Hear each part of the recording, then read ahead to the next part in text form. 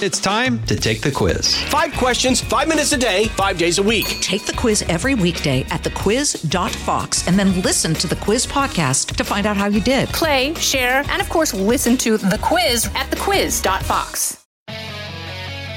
Live from the Fox News radio studios in New York City, fresh off the set of Fox and Friends, it's America's receptive voice, Brian Kilmeade. Thanks so much for being here, everybody. It's the Brian Kilmeade Show, 1-866-408-7669. I know you have a lot to say about the unfolding events. For the longest time, you couldn't get anyone to pay attention to Afghanistan. They roll their eyes. They'd act indifferent. They'd say nobody cares.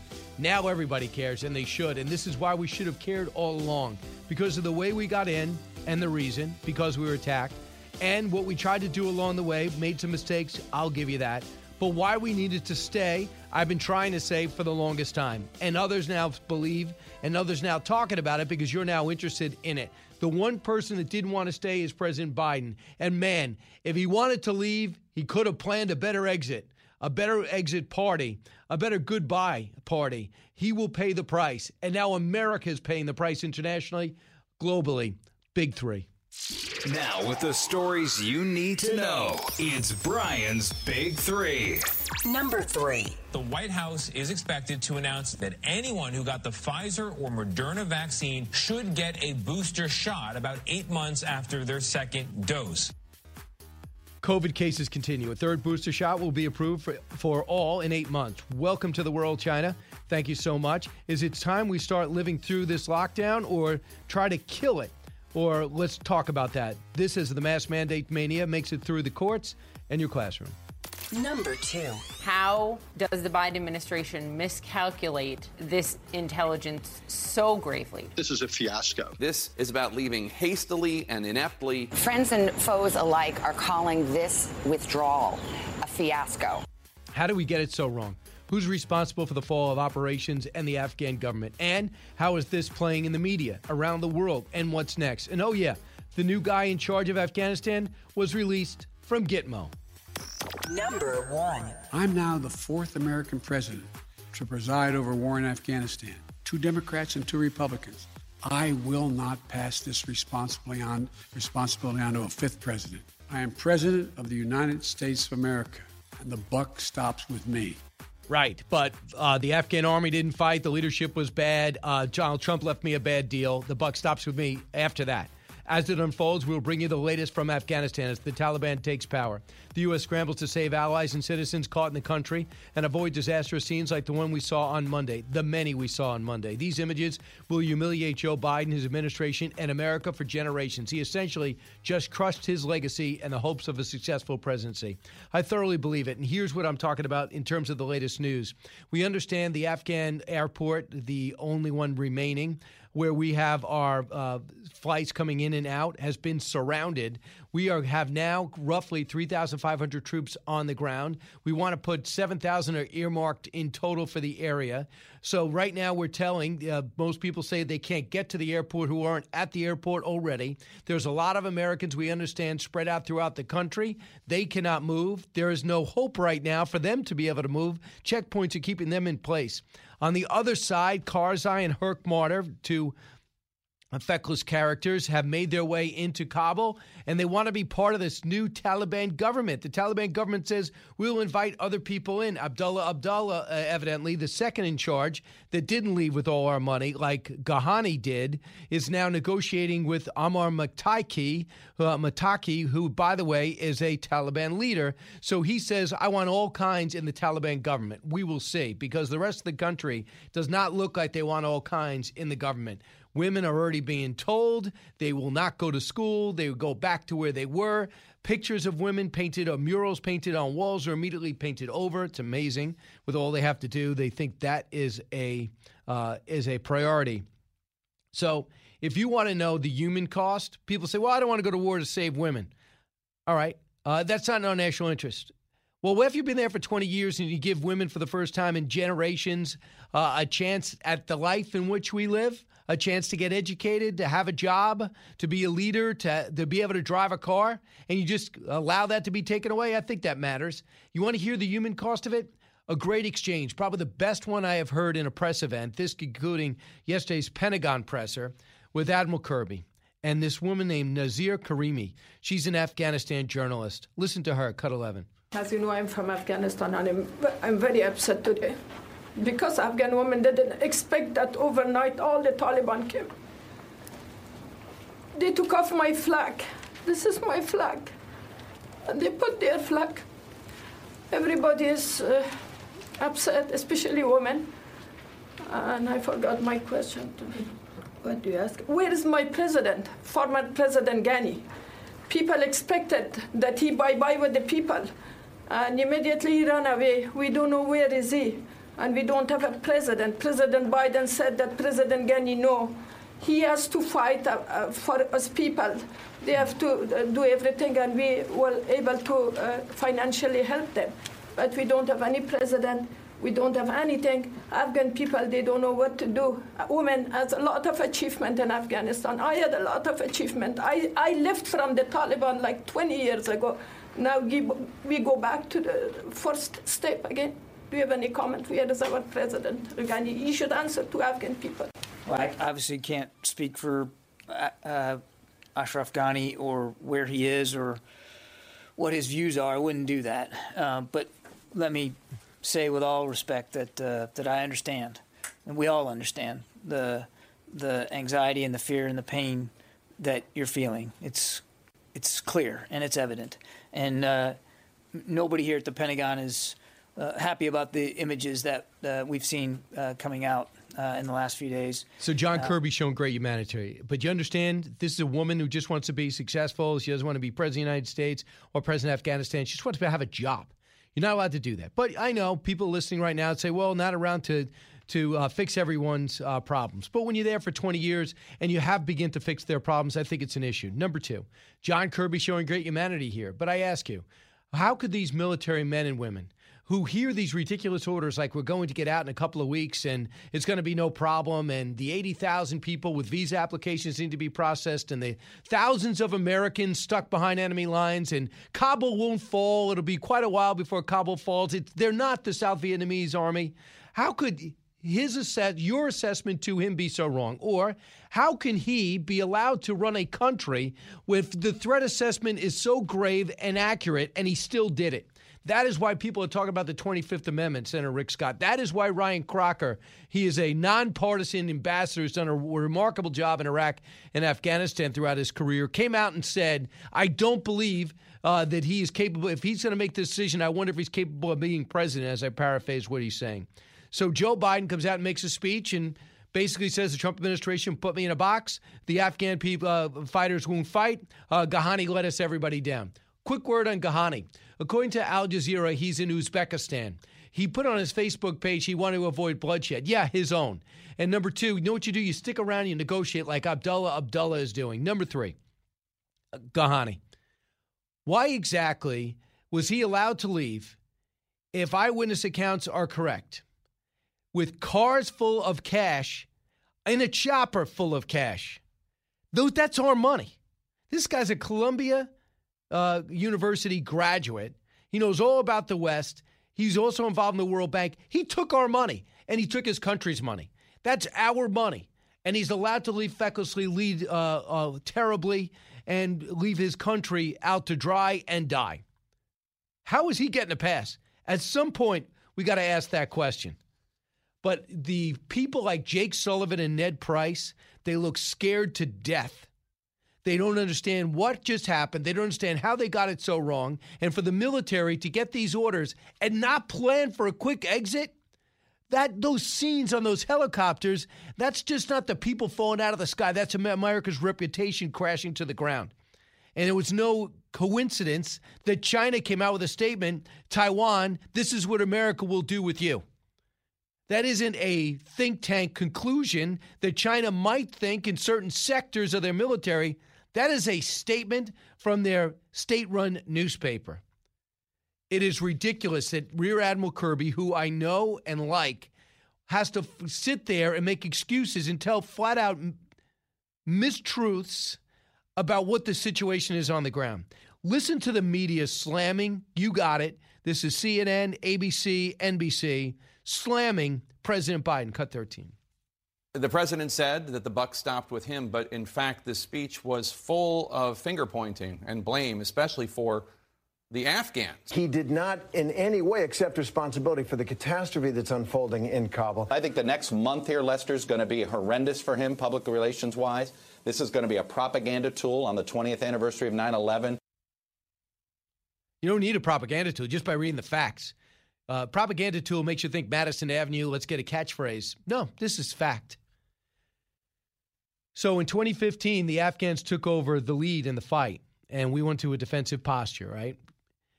So we've been losing 17 a year, and that's 17 too many. I understand that. And military accidents, sadly, have the same casualty number. Do you know the Afghans who were just told they weren't fighting were losing? They've lost between 53 and 57,000. I heard over the weekend 75,000. But let's say conservative. Let's say 57,000. If you lose 57,000 Afghan fighters in 6 years, I believe you're fighting. I don't know, am I old-fashioned?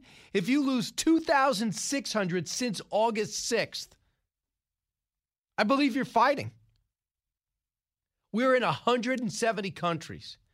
Would it have hurt to keep 4,000 in Afghanistan, knowing that Al-Qaeda's there? That's the nexus of terror, Terror University as soon as we leave? That it would have given women and a chance maybe to have a job, become mayors, governors, professors, teachers, better moms, more educated.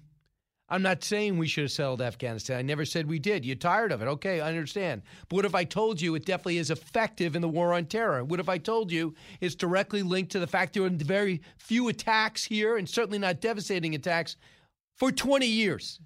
You think that's a coincidence? It doesn't mean we don't examine 20 years and see the missteps along the way that made this military operation less successful, that the surge wasn't as successful. I have my own opinions on that. Should we have taken assets out of Afghanistan early and gone to Iraq? We can debate that. If we went in heavy early, would we even have to worry about the Taliban now? We can debate that. These are good questions. But that's not the question. At this hour, you thought the questions, the images we see yesterday was 640 people on a cargo plane, and it just picks up and leaves. We don't even know who these people are, but we're dropping in Kuwait to screen them. Now, those people running full stream like Usain Bolt trying to keep up with the cargo jet on the tarmac, those two that were caught in the landing gear and fell out of the sky, you think those are bad images? It's going to be worse. I'm looking at Josh Rogan's editorial today, and he talks about the Washington Post, New York Times, major news organizations who can't leave their hotel rooms. And then I read Brett Baer's report this morning saying his sources tell him the Kabul airport's been surrounded by Taliban.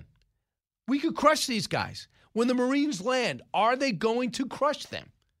I don't know. And if you're in Kandahar, Mazar-e Sharif, Herat, Bagram Air Base, what do you do today? How do you get out? Let alone those affiliated with us. We promised, who have been loyal to us, sacrificed their lives and family for us, though we promised citizenship should something happen, should you want it. 80,000 applications. I am not against that. People say, well, we should really watch. We shouldn't bring. No. If they had proven themselves in battle, willing to lay their lives down on us, and their background check checks out, these are the people we want in America.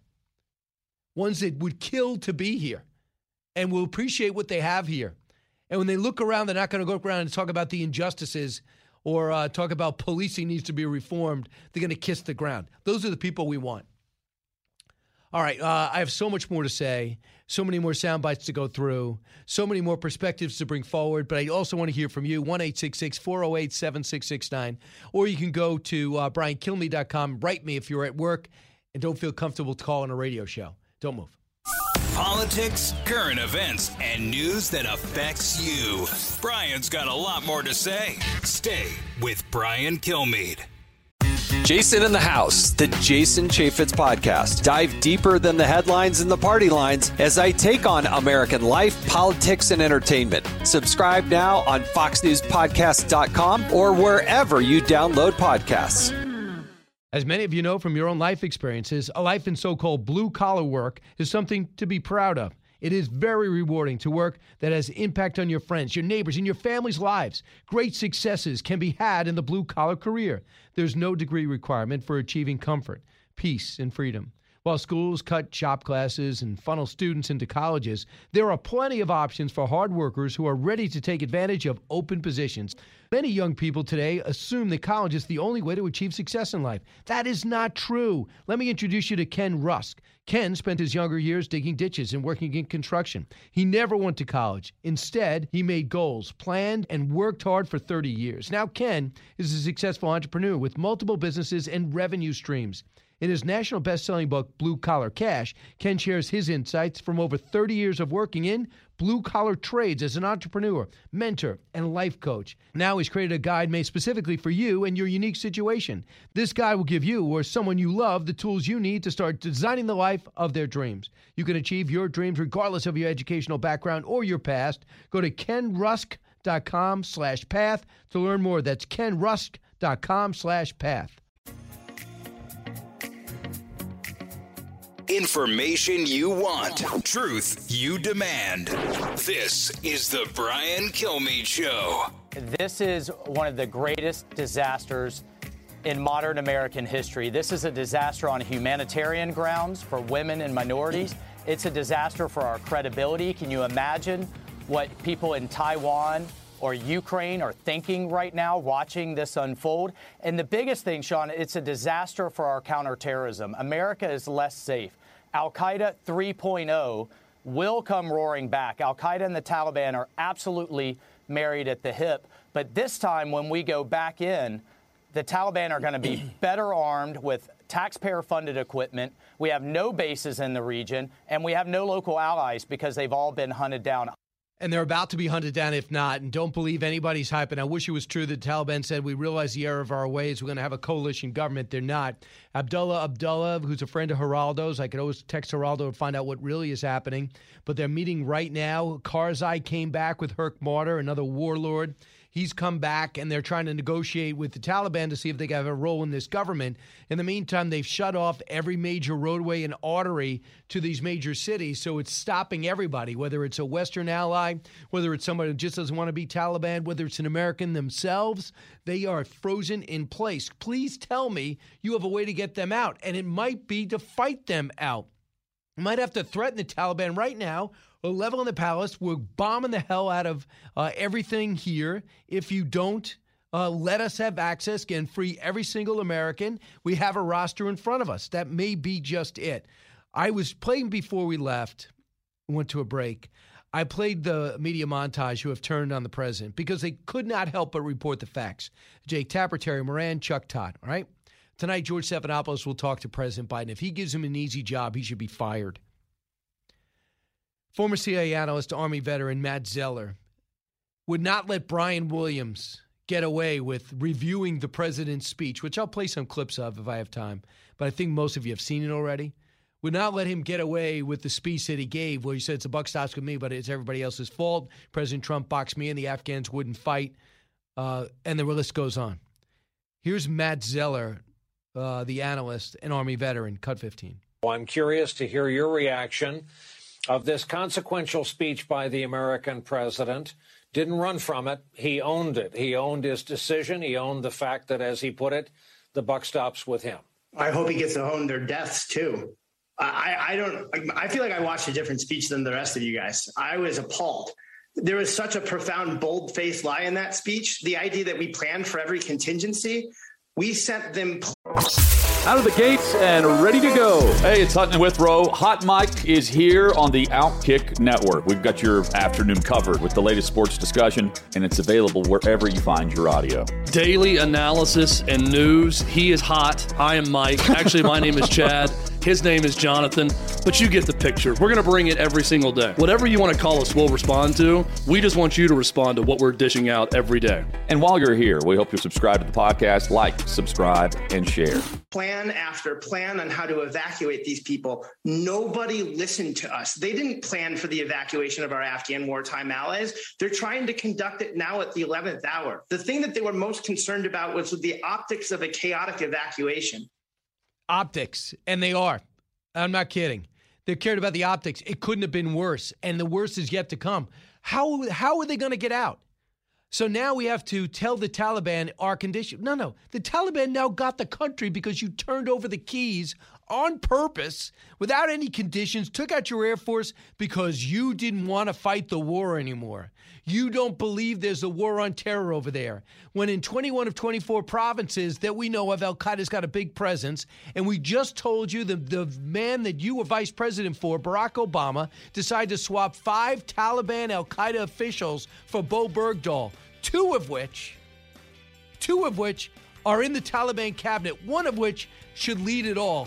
Used to be affiliated with Osama bin Laden, and also was the one with the capital punishment, cutting off hands and beheading people for what they say are crimes. Oh, and did I mention stoning? That too. From the Fox News Podcasts Network. I'm Ben Domenech, publisher of The Federalist, and I'm inviting you to join a new conversation with the smartest thinkers out there about the country and where we're going. Subscribe to the Ben Domenech Podcast. Subscribe and listen now by going to foxnewspodcasts.com. From his mouth to your ears, it's Brian Kilmeade. The truth is, this did unfold more quickly than we had anticipated. So what's happened? Afghanistan political leaders gave up and fled the country. The Afghan military collapsed, sometime without trying to fight. If anything, the developments of the past week reinforced that ending U.S. military involvement in Afghanistan now was the right decision.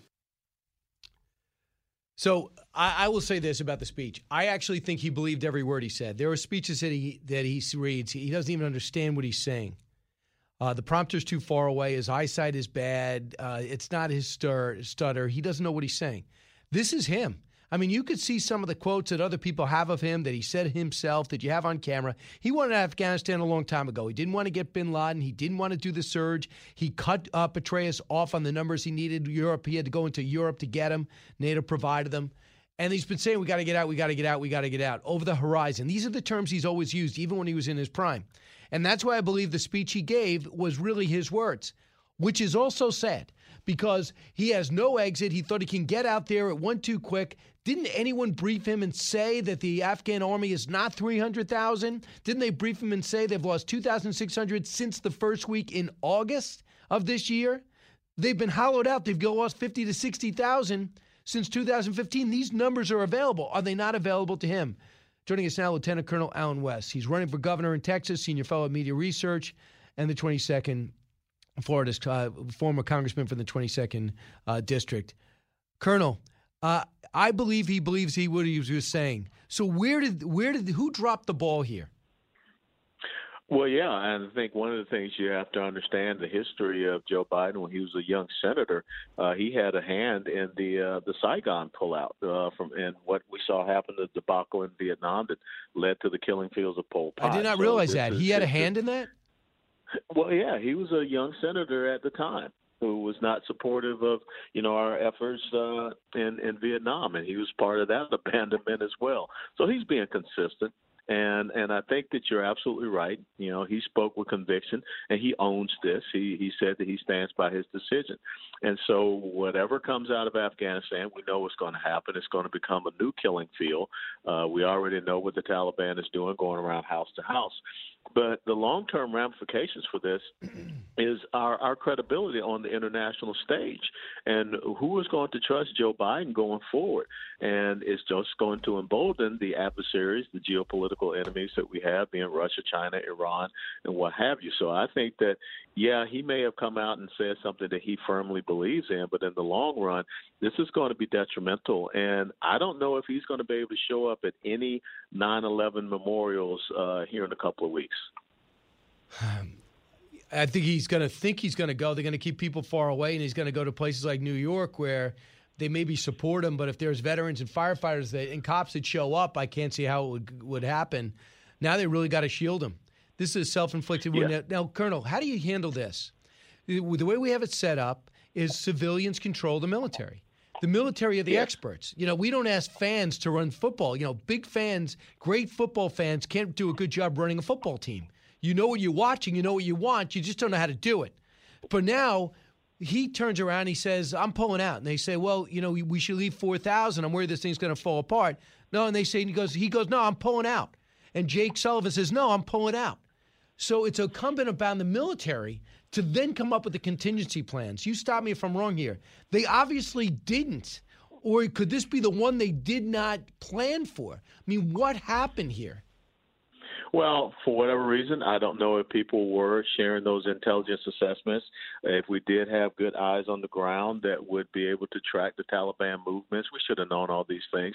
But two things that are really disconcerting. Number one, why would you make a move like this in the middle of the summer when we know that all the mountain passes are wide open?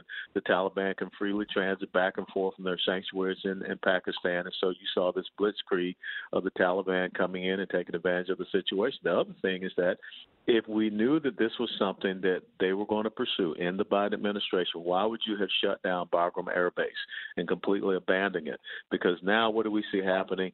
We're trying to extricate ourselves out of the Kabul International Airport. The Taliban have completely surrounded it. So, in other words, our troops, the 5,000-6,000, he's redeployed back into the zone. They are now in a very untenable situation where they could be easily cut off from any resupply or any refurbishing of their arms and things of that nature. So this is not a good situation, not well thought through whatsoever. And I think that we have senior military leadership, civilian leadership of our military, and definitely people in the intelligence community that let the American people down. They did. Do you know Kabul Airport? Have you been there? I spent 2.5 years in Afghanistan, so I know Kabul Airport very well. Can you give us an idea? Can you give us an idea of what we're seeing? Because I see one airstrip, and they say the Taliban have ringed it. The 82nd Airborne's coming in, 3,500 on the ground. Can you give the listeners an idea of what our guys are going to be facing as they try to get the Americans out through that very airport? Yeah, absolutely right. There's one major roadway or a boulevard, if you want to call it that leads into Kabul International Airport. It comes out of what is called Masood Circle, and it's very easily to be able to cut that off, and you would have to run a gauntlet to get down there to the Kabul International Airport, which is kind of like right in the middle of the city in a way. One side you have bordered with a mountain range, which means that the Taliban can get over there in those mountain range positions, and they can restrict, they can interdict any type of aircraft that is flying in. So our men and women are truly, isolated. They're being in Kabul International Airport. There's no way that they can get any type of resupply coming in unless it is flown into them. And if the Taliban owns the airspace, then we're in a lot of trouble. And that's why it's just insidious. This is a complete debacle in that if you really want to do this and do this right, you should have held on to Bagram Air Base so that you could have controlled all of the infill and the exfil routes. You had a secure air base. You had no conflictions with any airspace. You could have controlled that with your own military air traffic controllers. So no one had a plan for this, and Joe Biden was lying to the American people about that yesterday. So Barbara Starr, CNN, asked this question to John Kirby, Cut 9. The world has seen all the scenes at the airport. So my two questions are, what failed in your planning? Because you didn't plan for this. You would not have planned to fly in such dangerous circumstances. And how do you determine where the responsibility lies for this failure? Well, first of all, Barbara, I would take issue with your designation of this operation at the airport as a failure. A lot of what you're seeing transpire, the reason we can be so quick with upwards of 6,000 troops is because we anticipated the possible need to do this. That's a rear admiral. What's he saying? Well, he's saying a bunch of gibberish. First and foremost, I was stationed at Fort Bragg, and you always have what is called a ready brigade that's ready to go anywhere on a contingency plan, and they have a 36-hour recall and deployment timeline. And then you also always have a Marine Expeditionary Unit that is, they're in the Persian Gulf, and they are able to conduct what is called NEO operations, non-combatant evacuation order operations.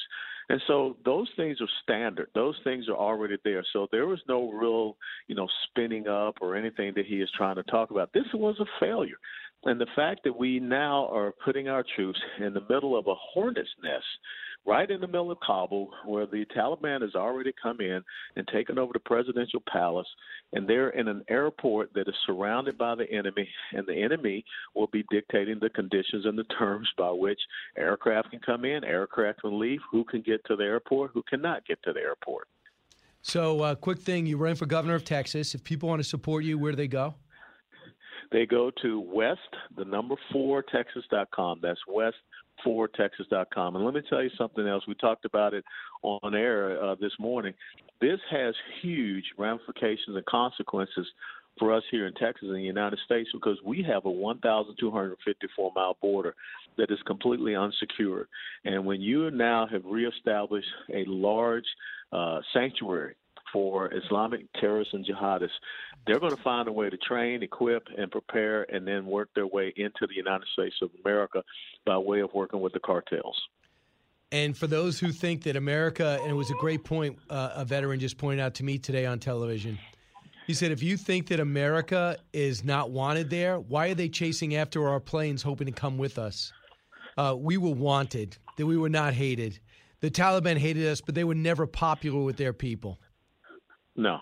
You know, for 20 years, people there in Afghanistan, especially little girls and women, got the taste of freedom. And now Joe Biden and this incredible strategic blunder and failure has snatched that taste of freedom away from them. Colonel West, thanks so much. Always a pleasure. Take care, Brian. All right, 1-866-408-7669. When we come back, I'll be able to take some of your calls, go over some more of this information. Also, we might be looking at a third booster shot because the ones we got only last 8 months. That's the latest report. We'll go over it. Brian Kilmeade Show. Expanding your knowledge base. It's Brian Kilmeade. Fox Nation presents podcasts Women of the Bible Speak. I'm Shannon Bream, host of Fox News at Night and author of the new book, Women of the Bible Speak, the wisdom of 16 women and their lessons for today. Subscribe now on Apple Podcasts, Spotify, FoxNewsPodcast.com, or wherever you download your podcasts. A talk show that's real. This is the Brian Kilmeade Show. Well, this is a problem that we've seen actually unfold over several months. I wrote another piece back in May saying that Biden's got a process problem in his national security structure. It's too insular. They're not taking on board input from institutional experts. And we saw it play out on the border. We saw it play out with the refugee decision in places like Cuba and Israel. They're not operating at peak performance. They are avoiding some of these hard questions that need to be answered before they take a decision, and I think he needs a shake. That's an Obama official, Bob Bruin. The audio is not great, but the comments certainly are searing. He has a column in the USA Today. He said a couple of them. He said that it's not working. It didn't work in Cuba. It didn't work in Israel. He has a huge problem at the border, and it's ineptness. Remember, it was a small thing, but it meant a lot. When you come over in a new administration, whether it was Jimmy Carter, it was brand new, Bush was so experienced. He was governor of Texas, but everybody around him had done this so often. Colin Powell, Secretary of Defense, Cheney became vice president. So much experience was around him. He had Andy Card's been there forever. Things didn't slip through the cracks. You might not like his decisions, but it wasn't unorganized. And I thought, the problem with Trump was he brought in so many people, fired so many people, it got very unorganized. But when Joe Biden missed D-Day, an anniversary of D-Day, didn't even have a press shop make an announcement, and he had a speech and brought up something else about Pride Month or something, or transsexuals should have equal rights or play sports with others. I'm not sure, or have their own Olympics, whatever his press was. Just totally forgot that. I said, wait a second. Where's the checklist? Where are the professionals? Where are the adults in the room? Joe Biden just planned an exit out of Afghanistan without an exit plan. Where's the adults in the room? He never had them. And this is what people are saying now. Jake Sullivan's got to be fired. This guy, Ned Price, is ridiculous. Listen to Ned Price try to talk his way out of this disaster. I find it very mysterious, so we're still looking at yesterday's pictures. We're not seeing Tuesday's pictures, which I got to get to the bottom of that. We'll try to look at it in social media, but it's not coming through traditional sources. The 640 people on a cargo plane, we're not getting that. The people falling out of the sky on cargo planes because they were caught in the landing gear on purpose, hoping to hide in that gear and land in another country, not seeing that. So Joe Biden is lost. Listen to Ned Price trying to explain his way out of this mess. Cut 8. The fact is that a future Afghan government that upholds the basic rights of its people, that doesn't harbor terrorists, and that protects the basic rights of its people, including the basic fundamental rights of half of its population. It's women and girls. The UN Security Council issued a joint press statement earlier today calling for a new government that is united, inclusive, and representative, including with the full and meaningful participation of women. What's he talking about? You really think you have some leverage with Afghanistan that you just pulled out of, that was negotiating with Ambassador Khalilzad, who, if you look at pure results, he's done a colossally bad job for America. He's an Afghan by birth. People counted on him for knowing the culture. He might know the culture, but he can't cut a deal. Awful. What he cut for Trump and what he executed for Biden. Another guy he left in place, I have no idea why. So now we're waiting to see if the Taliban is going to have an inclusive government. They said they would, but the problem is they cut off every checkpoint. They're not letting Americans leave. According to Josh Rogan, we've got about 10,000 Americans in Kabul that can't move. How many are in Kandahar, Herat, some Mazar-i-Sharif, some major cities? How many are caught there and don't even want to put up their hand because they're afraid of being traced and killed? So we are trying to get a plan together. We're trying to get some leverage, and he shouldn't have left the country when we're doing that. And to get on national television and get that and maybe get a free ride on that is it's really terrible. Absolutely terrible. Here's a couple other things to share with you. Ghani, according to a report in the New York Post today, reported by Al Jazeera, is in Uzbekistan. He said he was trying to avoid bloodshed. Yeah, his blood, 72 years old. If Abdullah, the number 2, could stick around and negotiate, you could have too. Number 2. Evidently, he has 4 cars full of money, our money. I heard from a high-ranking Trump official that dealt with him regularly that they knew he was a thief. He was called a thief to his face, and he laughed. Then called Lindsey Graham to try to use leverage to get America to hand over more money. So he failed his country, ran like a coward, and now left no government to negotiate with. Of course, the Taliban took the palace. Congratulations. 3,500 U.S. forces on the ground. It's going to go up to 7,000. I thought, Mr. President, you wanted everybody out. It was time to get out. No more Arlington graves. Wait a second. If you don't want any graves in Arlington, and who does? I don't run on the pro-grave, let's make Arlington bigger party. Nobody does. Then why do you have to put 7,000 troops instead you plan for every contingency? No one believes that. So you want to hear, I shouldn't say no one. Listen to what Nicole Wallace says. So some people are caught up in this poll that, 90% of Americans, every American wants to be out of Afghanistan. It's a false poll. Why? Because if you don't say why, if staying in Afghanistan with a small number of troops makes America terror-free or terror-protected, would you put their troops there? Yeah, especially when they're not in a hot war. Haven't had a loss, thankfully, for 18 months. Here's Nicole Wallace, cut 16. 95% of the American people will agree with everything he just said. 95% of the press covering this White House will disagree. And for an American president to finally be completely aligned with such an overwhelming majority of what the American people think about Afghanistan is probably a tremendous relief to the American people. She evidently was an outstanding member of the Bush administration. I met her when she was Nicole Devenish. Got to know her a little when John McCain was running for office. Worked with Governor Palin, vice presidential candidate, which was an epic fail, an epic disaster. I don't know whose fault it was, but they did let everything out that talked about how little she knows about history and policy. And number 3, she has totally gone to the dark side. I mean, that is flat out illogical for you to think that that speech is going to be embraced by 95% of the American people, because on the other side, we have pictures of what America is actually seeing, and we're embarrassed to a degree we've never been embarrassed before. What do you think about what I think? BrianKilmeade.com. If you want to talk about better moments in American history, BrianKilmeade.com. Get this and all your favorite Fox News podcasts ad-free on Apple Podcasts with Fox News Podcasts Plus. Just go to foxnewspodcasts.com for all the details.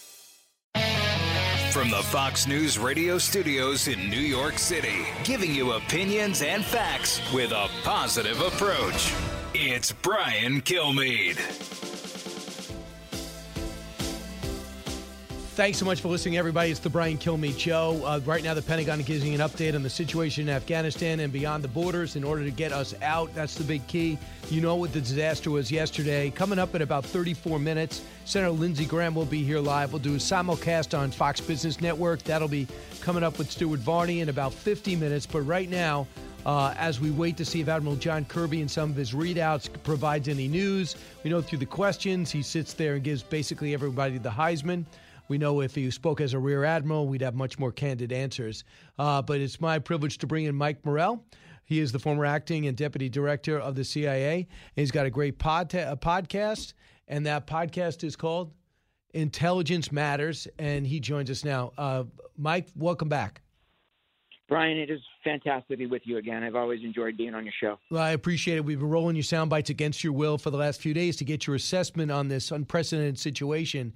Michael, if I went to you July 15th and I said, it looks like we're really getting out of Afghanistan, do you think we'll do it smoothly? What would you have said? I would have said, based on not talking to the folks I was talking to, on July 15th, I would have said, yeah, this will go smoothly because they've had months to prepare for this, right? The preparation actually should have started before the president made his decision. But once the president made the decision in April, there should have been a significant, rigorous, all-of-government process to do the two things that we had to do in the short run, right, which is get our own people out, get all the Americans out, whether government or non-governmental, and then get those Afghans who worked closely with us and whose lives will be in danger going forward, get them out, right? And, that didn't happen. Not close. Not even close. Michael, it looks like there's thousands of Americans still in Kabul. I worry about the ones outside Kabul.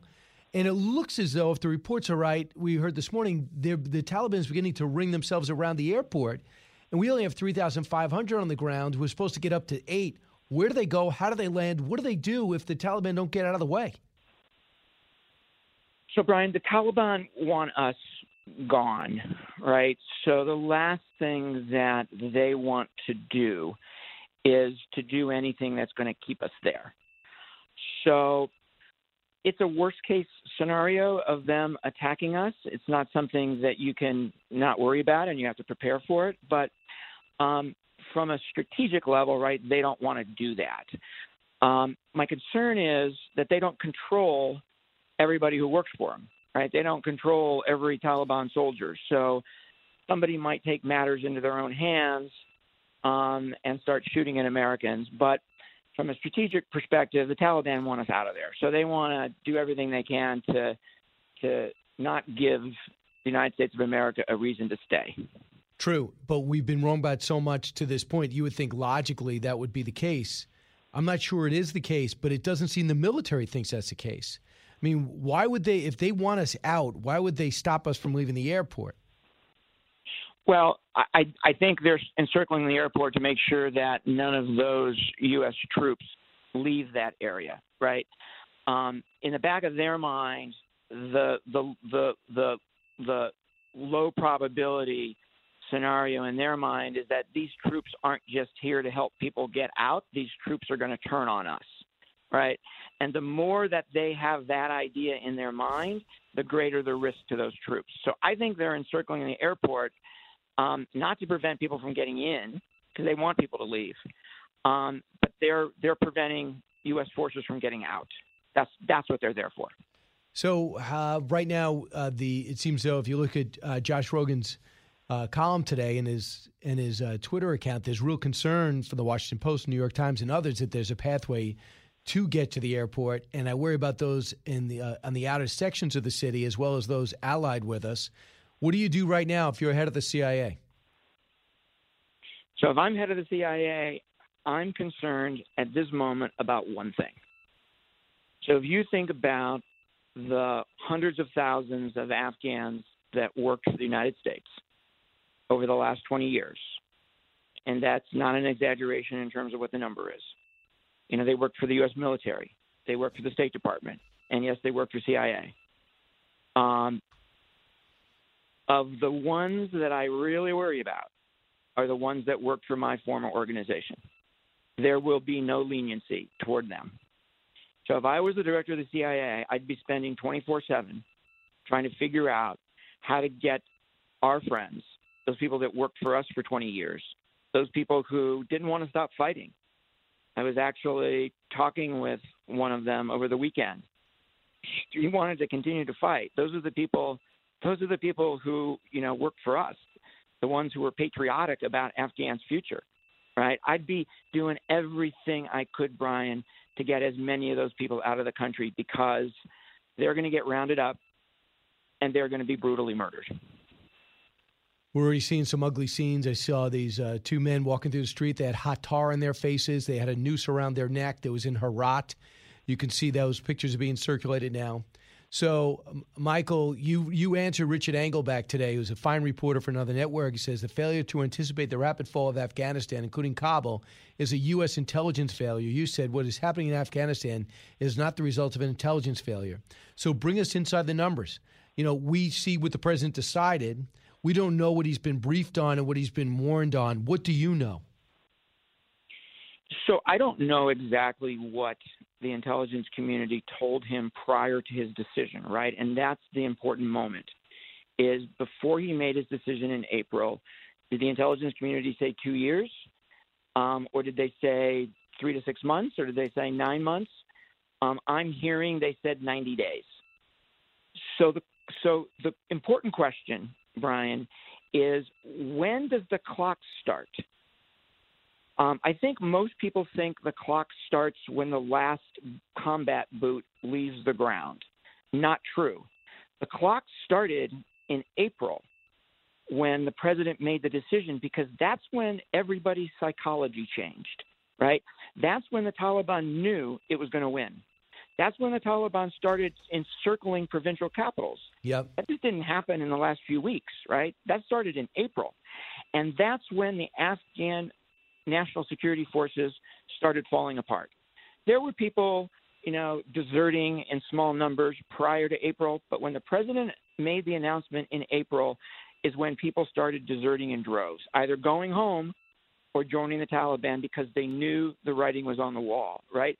And I am certain, I don't know for, you know, but I'm certain the intelligence community saw all of that.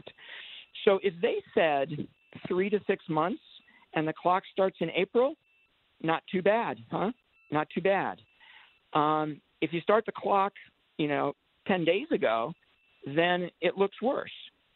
But I also think that yesterday the president's speech was interesting to me for a lot of reasons, but one of those reasons was he essentially took the intelligence community off the hook. Although he said, you know, we thought this would take a little longer, he also said we were prepared for every contingency, right, including a very rapid deterioration.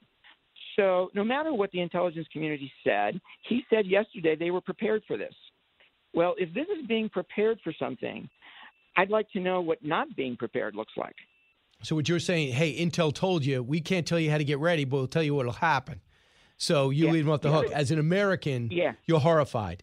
But as an intelligence expert, you're saying, what else do you want us to do? And I feel bad. In fact, I talked to somebody that talked to Gina Haspel, and evidently she was so incensed on Sunday that she says, I feel like calling a press conference to set the record straight. And that's what I was trying to do, right? And two other things I'll tell you, right, about the intelligence piece of this is the intelligence community for the last 20 years has been more pessimistic than any other organization in the U.S. government about how this was going and whether victory was possible. So to blame intelligence now infuriates me, absolutely infuriates me. The other thing I'll tell you is that in early 2013, when I was acting director the second time, we were having a series of meetings with President Obama about what the troop level should be in Afghanistan. And he was the one who, just to remind everybody, he had one time with General Petraeus, first McChrystal, then Petraeus, when McChrystal was forced to resign, took over, and he said that's the good war, and he did a surge. But he pulled out troops before they could ever hit their maximum and hold. And he also gave an exit date. Go ahead. Right, absolutely. But I did a prep session for one of these NSC meetings, and I had all these Afghan experts in my office, and I asked them, guys, if we leave, how long? How long will it take? And the two guys in the room who had spent more time in Afghanistan than anybody else, two guys who had each spent 2 tours as our chief of station there, both said this is going to go really fast, 6 months. And I've been saying that ever since. I said it in testimony last year to the U.S. Congress. Couple of things. How do you feel? What does it make you? What do you think about the fact that the Bo Bergdahl swap of the Taliban 5, one of which is now heading up Afghanistan, and the other got out, and the one that got out basically worked with bin Laden for a while. And he was a higher up. He was told basically too dangerous to release. He was released. Now he's running the Taliban government. And you have another guy who lied, said, I just want to take care of my dad. I'm a shopkeeper. He's also involved in the Taliban government. How did they get at Gitmo? So this was the desire by the Obama administration to go to zero in Gitmo, right? So they were doing everything they could to find other countries willing to take the folks who were at Gitmo. And of course, certain people, it gets really hard. But for these 5, right, they got the agreement of Qatar, to take them and to make sure that they weren't involved in, combat operations in any way or raising money in any way, right? I don't know to what extent that worked because I left, soon after they were released. But that was the idea. You can argue whether that was a good idea or a bad idea. You can. It's a terrible idea for Bo Bergdahl, a deserter. It does, Brian, raise the really important question about where does al-Qaeda go from here? And my deep concern is that the Taliban will welcome al-Qaeda back. In fact, al-Qaeda is already there, right? The Taliban says they're not. They are. They've been fighting side by side for 20 years. They've spilled blood together. They've intermarried. They will be there. And the al-Qaeda guys who are currently in Iran, I would guess, are going to join the al-Qaeda guys in Afghanistan. And al-Qaeda guys in other parts of the world are going to come back to Afghanistan. They're going to have a celebration of defeating the United States. And they're going to start reconstituting their attack capability. And, I've heard people in this administration on the Hill say, 2 years to 3 years for them to rebuild that capability. No, I'd say 6 to 12 months if we don't do what we need to do. What we need to do now is pay extraordinarily close attention to them from an intelligence perspective. And when they start to rebuild those capabilities, reach out and degrade them. Here is significantly. Here is what obviously Green Beret Congressman Michael Waltz fought in Afghanistan for years. Cut 25. This is one of the greatest disasters in modern American history. This is a disaster on humanitarian grounds for women and minorities. It's a disaster for our credibility. Can you imagine what people in Taiwan or Ukraine are thinking right now watching this unfold? And the biggest thing, Sean, it's a disaster for our counterterrorism. America is less safe. Al-Qaeda 3.0 will come roaring back. Al-Qaeda and the Taliban are absolutely married at the hip. But this time when we go back in, the Taliban are going to be better armed with taxpayer-funded equipment. We have no bases in the region, and we have no local allies because they've all been hunted down. Is he overstating anything? No. And I'd say, look, we have made so many mistakes in Afghanistan over a very long period of time, including prior to 9/11. We've made so many mistakes, and I'm worried that we're about ready to make yet another one. So think of all the mistakes we've made just in the past few weeks, right? I'm worried that we're going to make another one, and I'm worried that with our focus on China being as significant as it needs to be, we're not going to have the resources to focus on Afghanistan and the rebirth of Al-Qaeda 3.0. And so I'm deeply concerned that they will regenerate a homeland attack capability, and we will be right back to where we were on September 10th, 2001, but with that better armed Taliban that the congressman talks about. Michael Morale, you can get his podcast, and I hope you do, Intelligence Matters, and we can get it wherever you get your podcast. Michael, always great to talk to you. I wish we did need your expertise as much as we do, but we do. Thanks so much, Michael. Great to be with you, Brian. Take care. And, of course, 9/11, he was right there. When we come back, your calls, 1-866-408-7669. You listen to The Brian Kilmeade Show. Diving deep into today's top stories, it's Brian Kilmeade. Jason in the House, the Jason Chaffetz Podcast. Dive deeper than the headlines and the party lines as I take on American life, politics, and entertainment. Subscribe now on FoxNewsPodcast.com or wherever you download podcasts.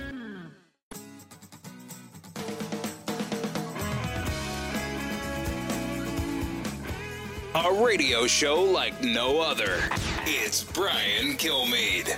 You know, in many ways, I think of John Kennedy and the Bay of Pigs. It unfolded quickly, and the president thought that everything would be fine, and that was not the case. But President Kennedy took responsibility for what took place. And I strongly recommend to President Biden that he take responsibility, admit the mistakes that were made. Well, that is not a right-wing pundit. That is Leon Panetta, who worked with the vice president and senator when he was CIA director, and when he was a Republican in the 80s. He switched over, become chief of staff for President Clinton. They've known each other for decades. Leon Panetta is extremely critical, but he's extremely candid. Cut 19. And he's got to make clear to the American people that as commander-in-chief, he is going to continue to protect our national security, and that we are going to go after terrorists wherever the hell they're at. He's just got to ensure that the United States of America remains a strong world leader that can work with our allies to try to protect peace and prosperity. That's the message he's got to give the American people and the world, because our credibility right now is in question. Yeah, absolutely. And China even brought that up and gave a message to Taiwan. You don't think North Korea is taking note too, as well as Russia when it comes to the Ukraine? More from Leon Panetta. He went on to say his sources told him he didn't really spend much time on this issue. What I think really concerns me, the American people, which is the execution of that decision. He said, what really went wrong with this? He said, I don't know. It just struck me that the day they were crossing their fingers and hoping chaos would not result, and it doesn't work out that way. Panetta went on to say, he said he was unsure what to tell the numerous contacts in Afghanistan, calling him seeking a way out of the country. Right now, it just does not look like we have our act together. He expressed surprise at what's happening. He said, it's not the Joe Biden that I often saw the National Security Council, raising questions about the planning involved in any decision the president had to face. He would be among those who would say, have we thought about all the consequences? No kidding. But he was a Joe Biden. And this is the Joe Biden that wanted to get out of Afghanistan. And the fact is, he didn't have anybody watching his back to say, this will not work the way you want to do it, or this could happen. Shows he's got a bad staff. It's the Hammer Time Podcast. Fox News Channel's Bill Hemmer takes you one-on-one with engaging personalities covering the critical issues of the day. Find Hammer Time now by going to FoxNewsPodcasts.com. America's listening to Fox News.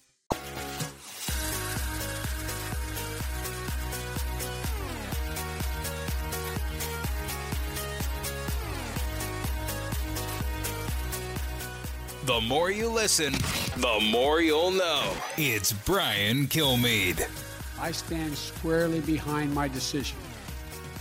After 20 years, I've learned the hard way that there was never a good time to withdraw U.S. forces. That's why we're still there. We were clear-eyed about the risks. Really? It was the worst dismount and dismantling of an operation in all of our lifetimes. And believe me, I just don't think anyone listening to me right now is around in World War I, perhaps. Lindsey Graham joins us now, the senator and ranking member of the Senate Budget Committee, and with great foreign policy knowledge and knows Afghanistan from firsthand knowledge and has traveled there with then Senator Joe Biden. Senator Graham, is he right? There was no good time to leave Afghanistan? No, he's been wrong about everything. He's wrong about the border. He was wrong about withdrawing from Iraq, which led to ISIS. He's wrong about Iran. He's miscalculated the Ayatollah. If the Ayatollah had a nuclear weapon, I think he would use it. He doesn't understand what he's done here. The Pentagon is misleading the American public as I speak. Let's just be logical for a moment. We have 60 to 80, maybe 100,000 people eligible to come into the United States because they worked with us faithfully while we were there. How do they get to Kabul if they're not in Kabul, Brian? Do we have a plan for somebody in Kandahar where most of the fighting occurred? No. To get to the airport in Kabul, okay? So the Pentagon is misleading people. This evacuation is a complete shit show. Let me tell you why. The people who helped us are all over Afghanistan. The Taliban have taken over the whole country. There's no way for an interpreter, their family, or anybody else who helped us in Kandahar, Herat, or up north to be able to get to the Kabul airport. All traffic has been closed. There's a ring around the Kabul airport. How do the people in Kabul get to the airport? The Taliban are not cooperating, in my view. They should be safe corridors all over the country to allow people who helped us to get to Kabul and be flown out by the American Air Force. That doesn't exist today. So President Biden's debacle here has led to tens of thousands of people who risked their lives to help us being left behind to be abused and murdered. Number two, he has set in motion, President Biden, a pathway to another 9/11. There are 15 provinces in Afghanistan where the al-Qaeda exists today. Within 6 months, there will be a surge of al-Qaeda fighters. There are 5,000 prisoners released from the jails in the last 7 or 8 days. A lot of foreign fighters, al-Qaeda types, not Afghan, Taliban, are now loose in Afghanistan. They will reform, reunite with their old buddies, and it's just a matter of time before the training camps open. And by not having a residual force on the ground, we've lost the ability to disrupt al-Qaeda operations. You can't trust the Taliban to police al-Qaeda. They're aligned with them ideologically. So Joe Biden canceled the insurance policy against another 9/11 by withdrawing our residual force. I've always believed that we had to have a residual counterterrorism force in Afghanistan as an insurance policy against another attack on our homeland. The good news was it could have been 4,000 or 5,000 people. That's all we needed. Now we're naked and blind in Afghanistan. It would be like canceling a fire insurance policy on your house while the neighborhood is on fire. This is a catastrophe at multiple levels. The likelihood of another 9/11 emerging in the next couple of years is through the roof, and it is impossible, in my view, to counter these al-Qaeda threats from over the horizon. We had a military footprint in Afghanistan that protected the homeland against another 9/11. Joe Biden destroyed that footprint against sound military advice. Here is what he said, though. He said he was boxed in, cut 3. When I came into office, I inherited a deal that President Trump negotiated with the Taliban. Under his agreement, U.S. forces would be out of Afghanistan by May 1, 2021. So he just said, I just did the deal that Trump left and I extended it. What's the reality? You talk to the president regularly. You were one person that thought the president was making a mistake with this deal. Well, number one, the downside of this deal is that, the Trump administration let out 6,000, I think, Taliban prisoners. Well, they all went to the fight. But the idea of trying to end the war through political negotiation is the right outcome. The Taliban are not going to be well accepted by the Afghan people. There'll be armed resistance for them over time. But here's the point. President Trump had a conditions-based withdrawal, that we were not going to withdraw all of our forces unless the Taliban actually broke ties with al-Qaeda and kept their word in terms of the deal negotiated. It was a conditions-based withdrawal. That's what Secretary Pompeo says. And the idea that President Biden was bound by this deal makes no sense, given that he changed every other agreement that Trump had negotiated along the border. So this was a choice that President Biden made. It wasn't something imposed upon him. He had the ability to say that the Taliban did not meet the conditions of the agreement and that I'm not going to remove forces until things are safe for us to leave. Brian, we're not going to be judged by the day we left Afghanistan in terms of our national security.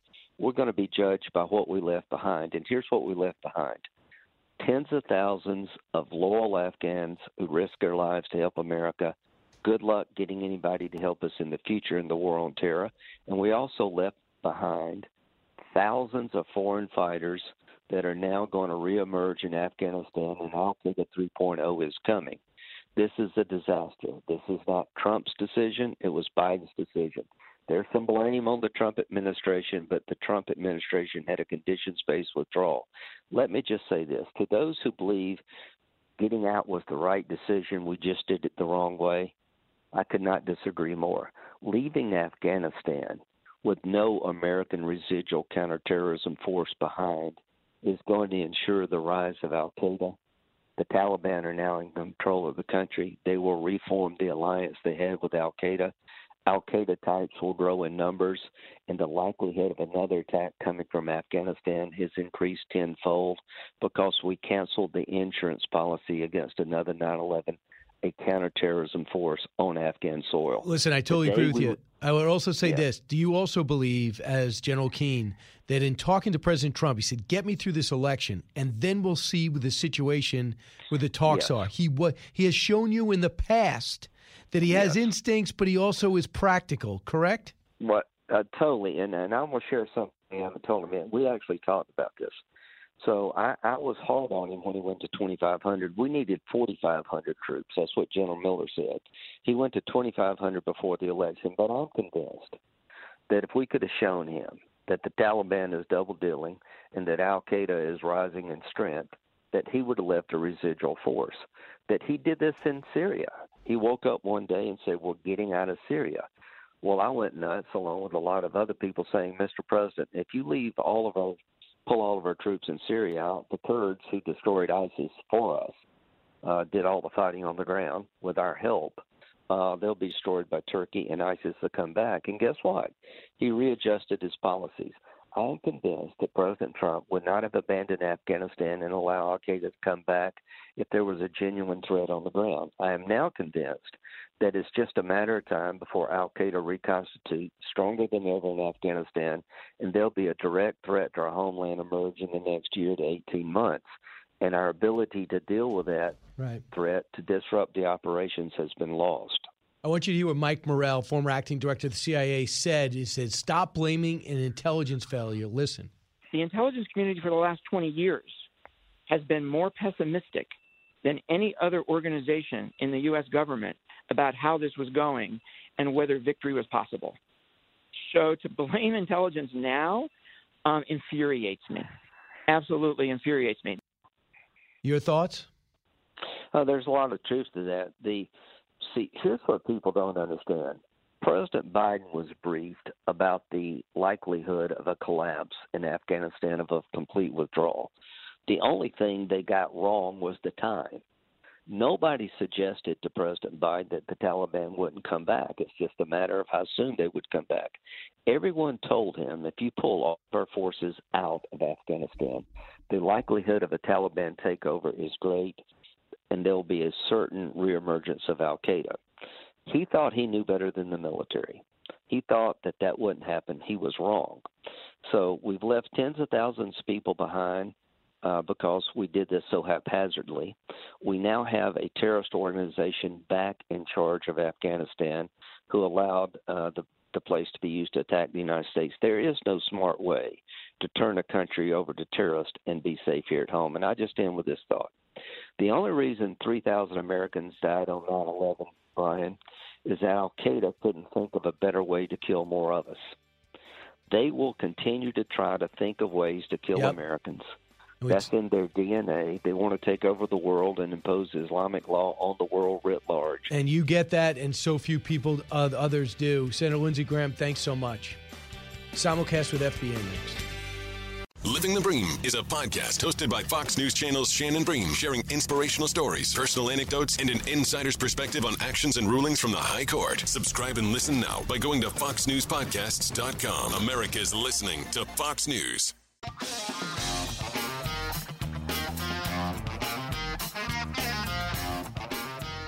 Now, the Brian Kilmeade Show joins Fox Business's Varney and Company with Stuart Varney, live on your radio and on Fox Business. Here's Brian Kilmeade. Hi, everyone. Welcome back. I'll be taking your calls on the back end of this, 1-866-408-7669, or write me, briankilmeade.com. About to go on FBN, fastest-growing cable channel in the country, and we're still following the chaos in Afghanistan, where we understand the presumed leader of the Taliban has arrived in country. One of their highest officials used to be at Gitmo, was known as a bin Laden buddy. But let's listen to Stuart. That means it's time for Brian Kilmeade. Here he is.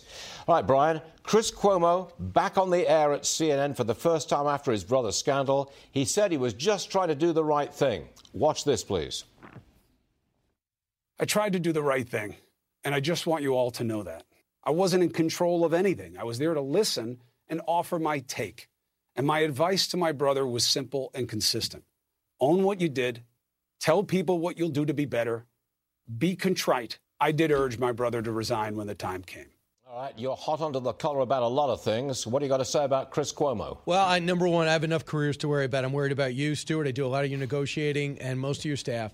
I also have my own. As far as his career, his biggest problem is not being loyal to his brother. His biggest problem was what he did after he said he wouldn't do anything anymore. And there's a lot of people who think after he said and apologized to his colleagues and told CNN he shouldn't have done and been a consultant to his brother and didn't, instead of taking an offer up from the company to step aside until his brother's problems were had eased or resolved, he kept advising. If that was the case, that is egregious, and then he's not telling the truth again. In terms of CNN, who's watching? I mean, my goodness, do they have any credibility? Every time Joe Biden does something, they just avoid the story. At the border, they avoid the story. Cuba, they avoid the story. The inflation, they avoid the story. They can't avoid the Afghanistan story. So quick, bring Chris Cuomo back. It's so overwhelmingly bad. Joe Biden is so overwhelmingly inept. His speech was so low and so was so unsatisfactory. Let's bring him back, get the speech over with, and it'll be the fifth most important thing on any news network. And that's what they're hoping for. But in terms of firing, let go, I'm not comfortable with that. I would just say that CNN's got some huge problems. Oh, well, I think you could leave it right there. The New York City's got this indoor vaccine requirement. Starts today. You want to go to a restaurant or a bar or a gym, you've got to show proof of vaccination. I would have thought that's the last thing this city wants, ruining businesses like that. I think that's the last thing this city wants, but that's what we've got. I am so outraged by this, I can't put it into words, because I'm very familiar with the restaurant business, the bar business, the gym business, and they've been hurt so much. Now they're going to say, I'm sorry, Mr. Varney. I'm sorry, Mr. Kilmeade. I'm sorry, Mr. Johnson. You're not allowed to come in because you don't have your vaccine card with you. And then all of a sudden, inspectors are going to come in. And if the third person at a table is not vaccinated, the restaurant is going to get fined $1,000, $2,000, multiple offenses. That means we're paying inspectors to harass business owners who are providing a tax base for a city that's flat on its back and has been squandering our money for generations. Hold on a second, Brian. We had it in the New York Times 2 weeks ago. 27% of the black adults in the Bronx are not vaccinated. That means 73% of the black people in the Bronx cannot go out to eat or a bar or a gym. I call that flat-out exclusion. That is a great point and a great stat. They love telling Trump supporters who allegedly are reluctant to get vaccinated, I'm vaccinated. I don't really know many people. I know people that are curious about the mRNA technology because they want to know what goes into their body, excuse me, and they don't want to get yelled at by an anchor or a host. Number two is Good luck, New York. You've abused this city. You've abused business and got a big check because Joe Biden's a Democrat that you did not deserve. And now you're going to start shuttering away in the boroughs of New York would-be customers. By the way, these are little index cards.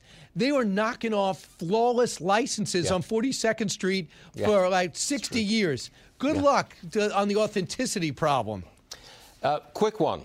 You know that President Trump is still banned from Twitter? Did you know that the Taliban are not banned from Twitter and they're spewing out their stuff all over it? Can you believe this? Yeah, I do. I mean, the Ayatollah is still on Twitter. You have so many oligarchs and officials, and Vladimir Putin is still on Twitter. You have all these other people. The big message is this. President should never have done January 6th, biggest mistake of his career by far, and let's hope for his sake it's the biggest mistake he'll ever make. But he gave them an opportunity to sideline people that was bigger than social media. He was the most important man on social media, or woman, period, bar none, and they sidelined him. They don't want him running again. And that's more important to the social media moguls than anything else. Make sure Donald Trump doesn't run again. And it would truly be extremely tough if there's no Facebook for him and no Twitter for him. It is a furnace of activity. Got it. Hey, Brian, good stuff today. Thanks for joining us. We will see you again. Go get him, Stuart. 1-866-408-7669. But before we were going with Stuart, we had a chance to talk to Senator Lindsey Graham. He basically was friends with Joe Biden. He gave a speech at some major moments for Joe Biden, but he cannot go along with the Joe Biden he's seeing right now. And in terms of what's happening, we understand some false information probably is given out. The Taliban just had their leader land in, and this just came across now, so let me try to find it. The Taliban leader just came across, and he basically said, we want all Americans out of the country. I don't know if he is the de facto leader. He says the co-founder, his name is Baradar, and I believe you see him pictured with former Secretary of State Pompeo. He says he's returning to the birthplace of the southern city of Kandahar. His homecoming signaled a consolidation of the Taliban rule. The Taliban Tuesday announced a general amnesty for government officials and ordered fighters to maintain discipline. At the same time, the United States and other nations resumed military evacuation efforts for allied Afghans. U.S. forces reopened Kabul for military flights. That happened on late Monday and is happening right now. It does not explain why the Taliban are around the airport, and does not explain how a lot of our assets and our people are going to get from Kandahar and other major cities out.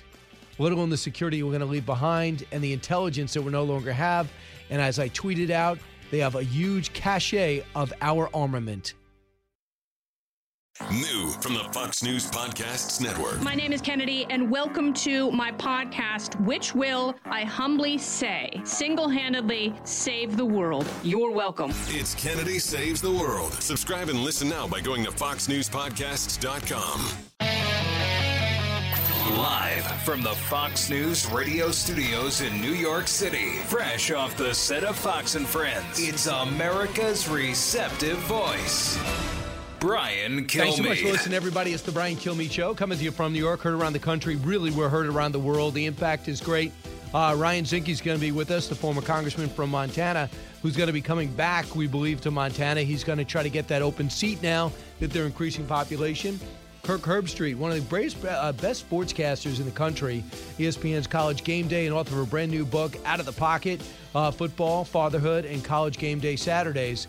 So, he was quarterback in Michigan and now an outstanding broadcaster with great contacts. So I thought we could take a little break for more. So before we get to Congressman Ryan Zinke, former Secretary Ryan Zinke, let's get to the big three. Now with the stories you need to know, it's Brian's Big Three. Number 3. The White House is expected to announce that anyone who got the Pfizer or Moderna vaccine should get a booster shot about 8 months after their second dose. Here we go again. COVID cases continue. A third booster is coming up within 8 months, so there you go. Should we stop with the lockdown, stop with the mask mandates, and learn to live with this? It's about time. Thanks, China. Number 2. How does the Biden administration miscalculate this intelligence so gravely? This is a fiasco. This is about leaving hastily and ineptly. Friends and foes alike are calling this withdrawal a fiasco. How did we get it so wrong? Who is responsible for the fall of operations in the Afghan government? And how is this playing in the media around the world? And what is next? We'll talk about it. Number 1. I'm now the 4th American president to preside over war in Afghanistan. 2 Democrats and 2 Republicans. I will not pass this responsibility on to a 5th president. I am president of the United States of America, and the buck stops with me. But I'll blame everybody else for my problem. As it unfolds, we bring you the latest from Afghanistan as the Taliban take power. Their presumed leader has landed in Kandahar. The U.S. scrambles to save allies and citizens caught in the country and avoid disastrous scenes like the one that we're seeing all Monday. These images will humiliate the president, his administration, and America for generations. He essentially just crushed his legacy and hoped for a successful presidency. That's my view. Joining me now is the former Interior Secretary Ryan Zinke. Congressman, welcome back. Well, always good to be with you. You know, I was talking to Peter right before the show, and we're talking about the resiliency of New York. And you know what? You got a terrible mayor, you got a terrible governor, and yet New York is still pumping. So, you know, good luck with New York. The rest of the country marvels at you guys. Yeah, well, we also have a vaccine mandate. Today's the first day. Try to eat at a restaurant, go to a gym or at a bar if you don't have your vaccine card. So I guess I got to go get my polio shot, too, my whooping cough, and we got to make sure that's all done. I got to make sure no one's, what's going on here? Yeah, well, it's only because New Yorkers are tough, so you're able to survive the storm. But look at Afghanistan. You know, we left our allies and families hanging. And when I say hanging, their destiny is not good. And so, special forces are across the globe. The war on terrorism continues. And we oftentimes rely on our friends and allies and foreign troops. The special forces calls it win the hearts and minds. We don't win the hearts and minds when we abandon families and interpreters and their families.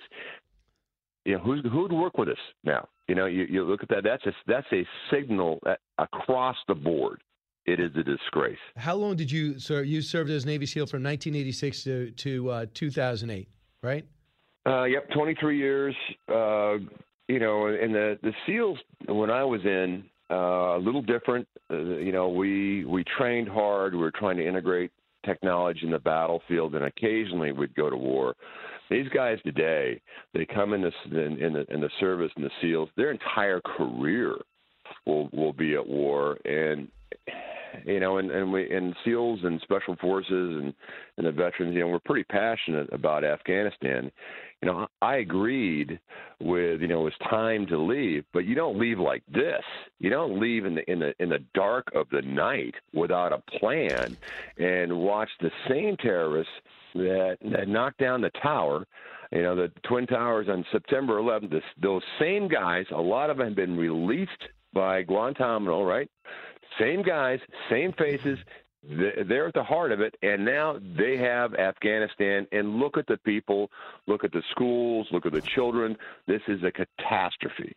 700 people, we understand, have left, departed in the last 24 hours, 150 Americans. There's tens of thousands, and a lot of them, Ryan Zinke, are not in Kabul. So what do you do now? If I you're a commander, how do we do this? Now that we've abandoned all our bases, all our heavy equipment, they have all of. I imagine they have the Afghan Air Force if they left the keys in the engine. So what do we do now? Well, what do we do now? Because you're right. I mean, we left the keys in it. The Afghan military was not in a position to defend all across the country, and there's a signal, right? And Afghanistan is a lot about momentum.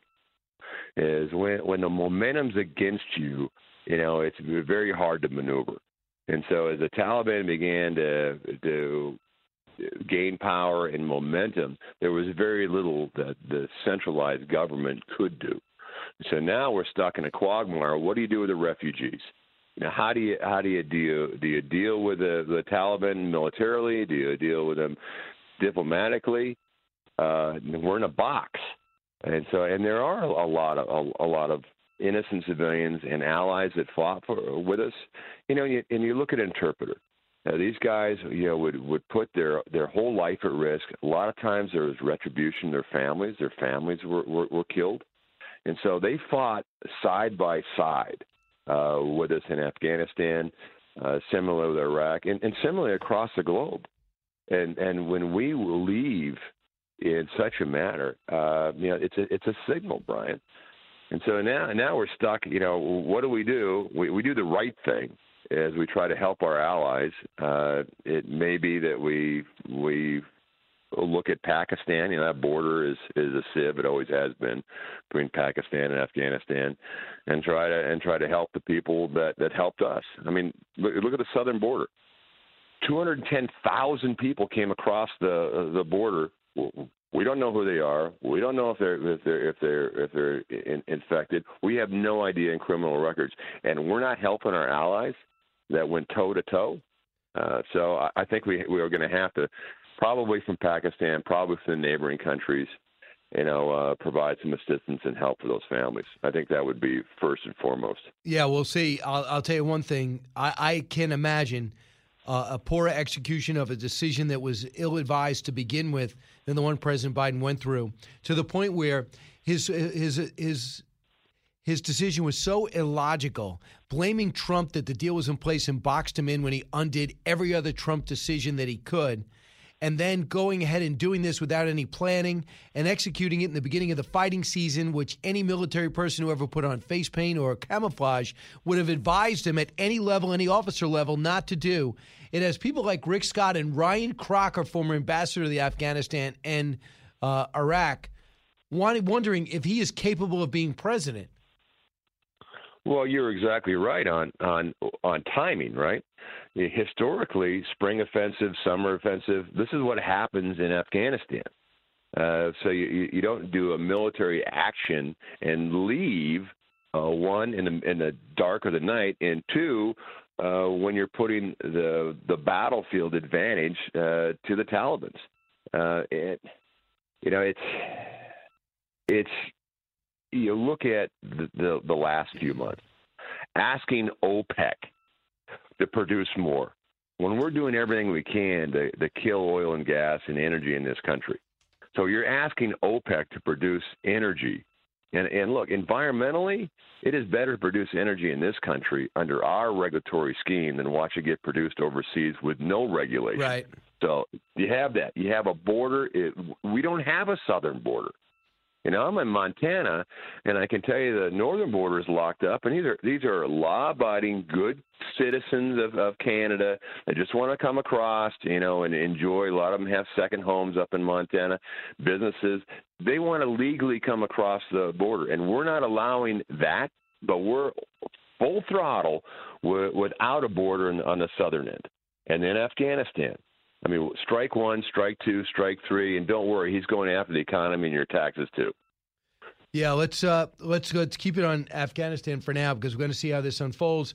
Also, it looks like Germany has now landed some transport planes in. They're looking to get their people out. Russia is starting military maneuvers on the Afghanistan border again. They are debating whether to recognize the Taliban government, who are giving cursory words to we want to have a coalition government and we're not going to hold revenge, but we'll have a revenge. But we are getting reports now that there is revenge being brought out, that women are being told to leave their jobs and send back their male relatives. So it's beginning to happen again. Now, some people are listening saying, I'm not here. I'm an American. I'm worried about America. I'm not going to worry about women around the world. I can't handle all of this. We can't afford to handle all of that. Here's General David Petraeus on what this means. Cut 22. It's just sort of undeniable that this is a blow to America's credibility and, frankly, to our reputation around the world. Again, I don't know how anyone could argue with that assessment. If you look at the pictures, if you look at the situation, if you realize how catastrophic this is, I think that is not arguable. The question is, again, what do you do? And the question is, what do you do? Why didn't they fight? And that's what everyone keeps saying. We see the UK defense secretary say, we caught us by surprise. We can't believe they didn't fight. The head of the UN, we can't believe they didn't fight. NATO, can't believe they didn't fight. That's what President Biden said. But I was fascinated to see these numbers, Ryan Zinke. It looks like the Afghans, since 2015, have lost between 53 and 57,000 members of their fighting force. It sounds like they're fighting. They've lost 2,600 Afghanis since August 6th. So if those numbers are correct and our State Department has them, how do you not fight and get that many killed in action? Well, Afghanistan, again, is a lot of momentum, right? Battlefield momentum. When you pull out, as we did, and they start one city, two cities, three cities. Remember, a relatively small force can take these smaller cities. And then it's momentum. And then you look at the wave, and if you're sitting behind a gun turret on the Afghan forces side, and your family's gonna receive retribution, and do you trust the Taliban saying they're going to have a coalition government? Zero trust. So that's what they're looking at, and we did not prepare a centralized close air support with enough power in the centralized government where we could reach out and at least hold ground. But we didn't. We more or less left. We said, here you go. Take the most sophisticated equipment we have. And by the way, here are the keys. But sometimes a coalition force. Military force requires working together, coordinated operations. But when you take the coordination out and the U.S. is not leading, this is what happens. And I absolutely agree with General Petraeus that, look, our credibility, has been stained, wounded, perhaps even destroyed for at least this presidency. I mean, how can you trust this presidency? Well, China came out. What if you're an ally and you're sitting in Africa and you face the same thing, right? Is America going to be there when needed? And the answer, evidently, is no. Chinese national newspaper said that's a message to Taiwan, that America will not be there when you need them. So you don't even have to get a perspective on a source inside China. They actually said it. Well, in Taiwan, we're extended in the South China Sea, as you know. The Chinese missile defense now is out, hundreds of miles. So, our ability to operate with impunity, as great as the Navy as we have in the South China Sea, we've long since lost that. And now you have Taiwan. It's very clear where China, is going with Taiwan. And I would imagine Taiwan is feeling really, really nervous. Right now, because the U.S. has showed our resolve and our grit, or lack of thereof. Ryan Zinke wants to be a congressman again. I don't know why you'd subject yourself to that, but maybe when you get in there, you'll have the majority, which means you'll have some even additional impact. He's a former Navy SEAL, former Secretary of the Interior, and he's going back again. Well, RyanZinke.com, follow us, and look, it's fixable, but we're going to have to change course and speed now. It's time to save America. Go to RyanZinke.com. We're putting some SEALs together. We need 5 to take the majority back. We're going to get 5 SEALs to run and take the majority back. But follow us on RyanZinke.com. And look, if it wasn't fixable, I wouldn't go back to that sewer. But you know what? I'll go back to New York. New York is showing some grit. And even though you've been thrown everything at you, you know what? New York is still at the economic juggernaut. And if people would let you, your mayor and your governor, if people would let you go to your potential in New York, I can tell you, you'd be the envy of us all. So I still love New York. God bless New York. Congressman Ryan Zinke, thanks so much. When we come back, your calls, 1-866-408-7669. Then we take a break. Talk a little football with Kirk Herbstreit of ESPN. Brian Kilmeade Show. Newsmakers and newsbreakers. Hear it first, only on the Brian Kilmeade Show. From the Fox News Podcasts Network, download and listen to The Untold Story with Martha McCallum. The host of The Story on Fox News Channel sits down with major newsmakers each week to get their untold story. Subscribe and listen now by going to foxnewspodcasts.com. If you're interested in it, Brian's talking about it. You're with Brian Kilmeade. You know, I wasn't as excited about the pullout as some others were. You and I may have a disagreement about that. But as for this, the execution of this piece of it, it's a disaster. And look, that's what he inherited. He inherited a drawn-down force about to be removed from Afghanistan. His job was to remove it safely and effectively, right? And the consequences of his decision-making about how to do that are what we saw today and yesterday. This is on him. This piece of it is on him. No question, and Brit Hume knows, and he doesn't go out there as an attack plan. He puts it all in perspective because of what he's seen and what it's done. And Joe Biden's speech yesterday did not help. This is what I give him credit for. He believed every word he said. That was his. Because everything that he said, he talked about, and Richard Holbrooke wrote about when Holbrooke was in Pakistan trying to negotiate the Afghanistan-Pakistan peace agreement and the Taliban to ratchet down the attacks. And he said, Joe Biden basically came in and said, let's just pull out. And he said, what about the girls? He goes, don't worry about that. They got away with it in 1975. We'll get away with it too. And he used an expletive. We know he pulled his troops right out of Iraq. He's like, we don't belong in Iraq. Let's get them out of here. We won the war already. General Mattis tried to say something different. He pulled them out, and it was a disaster. Baghdad almost fell. And then we know how he felt about the he didn't want to go after bin Laden. He also didn't want to go do the surge. So it did not surprise me they gave a speech yesterday. But the problem is the false narrative. He said I could either bolster with troops and fight for another 10 years and live for another president, or for thousands of troops, or we could pull out entirely. That is not your only choice. You could put 4,000 in there, continue to do counterterror, have no interest in owning the country, setting up a democracy unless those people want it, and provide the air cover and training for those who are fighting, and gradually let go of the financing for the institutions. Because what he never told the American people is the benefit we're getting for being there. And that's the big difference. We were getting a benefit, and it was safety and security. And you don't have to snow, you don't have to sell, you have to tell. And he didn't do that because he wanted to get out, because he has guts, by staying in Camp David and cowering, refusing to come off vacation, making one speech and flying right back. Kirk Herbstreit next. From the Fox News Podcasts Network.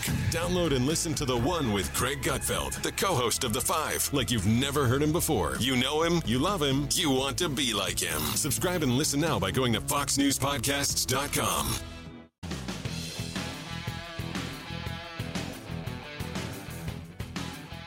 Radio that makes you think. This is the Brian Kilmeade Show. There'll be certain programs like Alabama or Notre Dame or Ohio State in which you have the 35th member of the football squad being marketed. And I think you'll have female athletes also, especially those that might go to the Olympics. So they'll be able to do endorsements. They'll be able to accept revenue from anything from a trading card to online appearance. So there you go. Just like that, college football has changed forever, and it's just the beginning. No one knows exactly where it goes from here. People say it's overdue or it's the beginning of the end. Kirk Herbstreit, analyst for ESPN's College Game Day, author of a brand new book, Out of the Pocket, Football, Fatherhood, and College Game Day Saturdays. We'll take a break from war, peace, and evacuations to talk football with outstanding broadcaster himself and athlete, Kirk Herbstreit. Kirk, welcome. Brian, what's up, man? How you doing? Congratulations on the book. It's very personal. I mean, I've written books, but not about me. This is tough. Was that I've tough? Never written a book. Yeah, I mean, we talk football, we talk broadcasting, we tell stories, about some of my experiences with coaches and all that behind the scenes kind of stuff. But it was really, as you said, it was more of a memoir, more of just a chance to open up. I'm kind of a introverted guy. I don't really do that very often. And with Gene Wojciechowski, who's a colleague of mine at ESPN and works on Game Day, he's an author and writes a bunch of books. And just decided that if we're going to do this, we're going to do it right. And I went through a lot of dysfunction as a kid and divorced parent. My parents divorced when I was 8, and they remarried, got divorced again. I went to like 8 schools in 9 years. And for a shy kid, that's a tough thing to deal with. And so we go through a lot of kind of the trials and tribulations of just being a son to a dad who was a hero, and then he was gone. Not really, he wasn't completely gone, but just not around as much as I wanted him to be. And then kind of talk about full circle becoming a dad myself, and questioning if I'm doing a good job just because I didn't really have a dad in the house to kind of coach me up or show me the right way. So, yeah, we touched on a bunch of stuff, got very vulnerable, which is unusual for me. But I think the hope is that for the reader that some of these stories will resonate, some of these things that I've been through, maybe people can understand and relate to their own experiences and some of the things that they've been through. And then there's a lot of uplifting, fun stuff, too. But it's just a very candid memoir about my journey. Yeah, and I want to get to more of that in just a second. College football is going to change this year. Not only do you have we're coming off the pandemic, and it was empty stadiums and empty college game days. Yeah. It was one of the things that really stuck with me. Number two is what's going to happen now. So I'm a freshman. I'm coming in. I think I'll choose Nebraska. They got me a few great marketing deals. I'm going to be able to represent a dealership and local commercials. Or I could go to maybe Alabama, University of Texas, University of North Carolina. Kirk, things have changed with recruiting. Scary. I mean, on one hand, I thought you put it very well. On one hand, it's about time. Some people say, name, image, and likeness. These players should own their own name, image, and likeness. And then on the other hand, where is this leading? This is a team sport, and you're encouraging people to focus on their individual brand. And I get it. I have 3 kids that are in college, two of which play football. It's not like I have my head in the sand, and I'm not willing to accept things change, things evolve. I understand it. I'm okay, with it. I'm just worried not everybody's going to be responsible. There's going to be some stories where things don't go well. They're going to recalibrate this thing in a couple years, and then I think we'll be in a better place. But right now, it's the wild, wild west. Do whatever you want. Nobody's policing it. Wow. There's been some scary stories that have come up. There's been some great stories. The BYU story, I don't know if you saw that online, but basically a business came in and they put a couple guys, they brought them to the front of the room. They said, you're now on scholarship. You're working hard. We got we're covering you. And then they said, you know what? Every walk-on in the whole room, stand up. And they stood up. They said, you're all on scholarship. Those kind of stories are pretty cool. But there's bound to be some stories. You worry about the IRS, tax evasion. Is everybody being responsible about, what they owe? Things like that, are bound to happen, I would think. So, like Alabama on a salary cap, University of Texas on a salary cap. Is there going to be a small Shippensburg state that's going to have a great benefactor that's going to be able to recruit, the next Tim Tebow? I don't know. We're kind of all, like you said, we're sitting back watching, wow. and we're going to learn. If you don't know, Kirk, we're dead. If you're still, is there anyone that does know? Well, we have to experience it. Brian, we got to experience this thing to really. We can speculate all we want, but we're 2 months into it. And once we get a year into it, I've talked with a lot of coaches, and what you used as an example, you're a 5-star recruit, you're looking at Nebraska or this school or that school, and they're all saying, well, when it comes to name, image, and likeness, we can do this. That's not what name, image, and likeness is for. It's not supposed to be used as a recruiting ploy and promises because it's supposed to be, hey, this guy's a starting running back, or this guy's he's built up a name for himself in social media. It's supposed to be about rewarding kids for the individual brand, not adults using the potential of, if you come here, you'll make $1 million in name, image, and likeness. That's not what it's being used that way, but that's not what it is intended to do. It's just kind of interesting. For example, I think it was Jerry Jones went to Arkansas, right? Played football. Yeah. So let's say he wants Arkansas to start becoming a factor again. And he knows the value of offensive linemen. And, maybe they're not the sexiest and not going to have a great return, but they're going to get the team wins. All right, I need the 2 best tackles in high school football, and I need them to go to University of Arkansas. I got some money. You know what? I think I'm going to hire you to do some marketing for the Cowboys. And I'm going to get you to represent the Cowboys as the next generation of Cowboys, young, whatever it is. I can come up with something, and I'm doing it above board. Am I breaking any rule that you know of? Not that I know of. No. That's why I'm saying this is all so new. Wow. No one's policing it, and so I think within a year or two, you're going to see some guardrails put on this.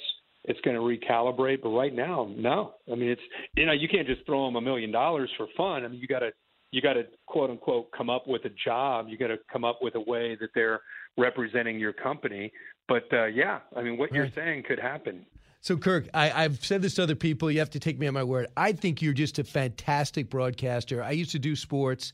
The fact that you could walk off the field and be that good so quick with a lot of veterans that have been doing it forever, the confidence that you showed, you could go beyond football. I'm sure you will. So I'm anxious to read your book. I did not know the blonde-haired, blue-eyed quarterback would have trouble making friends and was a shy kid. That goes against the after-school specials I grew up watching. Yeah. Well, that's the truth, man. I was an introvert, still am an introvert. It's just the way I'm wired. And I think because of my real humble beginnings, it's allowed me just to stay very grounded and not get caught up in the world that you and I know. You know, it's been very easy for me to just be one of the guys and just be on doing my job. And you know, you get some individual accolades and people recognize your work. And you know, when I get that, you know, whether it's Emmys or whatever, I'm quick to deflect. You know, I don't want the individual attention. And I think it just goes back to the way I came up, you know, and I love what I do, man, just like you love what you do. And I think there's the big story in my book about having some marketing opportunities. I was a business major at Ohio State. I could have gone into Worthington Industries, which is a big company, or pharmaceutical sales, and could have gone the safe route. And I turned all that down and took a radio job because it sounded like a lot of fun to talk sports for a living. And I took that job for $12,000, knowing I had no idea what that would lead to. And I think that the thing which you have found, you got to find a passion, something you love to do, and not get caught up in the money. And the money will come if you find something you love to do. And I try to tell these college kids when I go on these campuses about that message, and hopefully they hear it. So Kirk Herbstreit talking to me right now, ESPN analyst. You see him all over. He's got a brand new book out. It's called Out of the Pocket: Football, Fatherhood, and College Game Day Saturdays. Kirk, a couple of things sticks out. As good as you were, even to get recruited to Ohio State, you got to be good. To become captain in 1992, you got to be excellent. It took you 3 years to become a starter. You and your dad, I think, are one of the few father-sons to ever go to Ohio State and both become captain. There's a lot of accolades there, but you also say it was a little frustrating. How was it frustrating that you weren't a 4-year starter? No, because I came in as a 5-star can't-miss prospect and fell flat on my face. And I address that in the book and take ownership of that. I don't blame anybody or point fingers. I you know, as a 51-year-old, it's very easy to look back and say, hey, you know, I ran the football a lot as a quarterback in high school, and I went to Ohio State because my dad was a captain there. I was going to Ohio State no matter what offense they ran. And it just didn't fit. It was not a fit. And I was to a point after 3 years, I was becoming cynical, you know, almost like a cancer. And I did not like who I was at that time. And I wanted to quit, wanted to stop playing football. And my dad, instead of yelling at me and telling me to get my, you know, what together, he was more of encouraging at that point in my life. He was more of, hey, you know, go give it another try, go through another spring. And, you know, I think this thing might be changing for the better for you.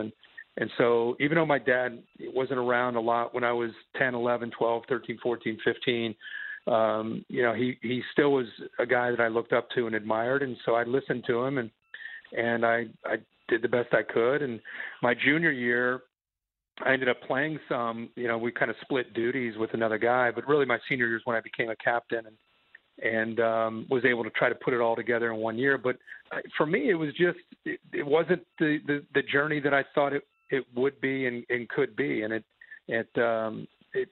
was something that I think when I look at it in the book, I talk about how when you go through, you know, a situation and it's not always the way you envision, you're going to quit because it's not going your way. And I think today we're raising a generation of kids that, you know, that's what they do. You know, they give up. And I think I learned so much about myself by going through that. And the perseverance, the hard work, getting knocked down, getting back up, having patience, and it really changed me for the better for the rest of my life. Have you had your sons? You have 4 sons, right? Yeah. 4. Have your sons gone through anything similar? Oh yeah, they have, and you know my kids. Well, first of all, my twins were born at 28 weeks, my identical twins.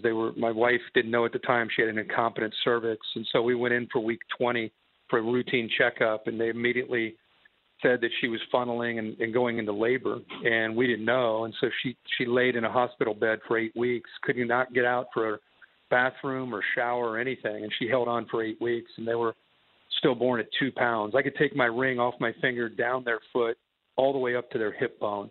Wow. And here we are as first-time parents in the NICU for 8 weeks.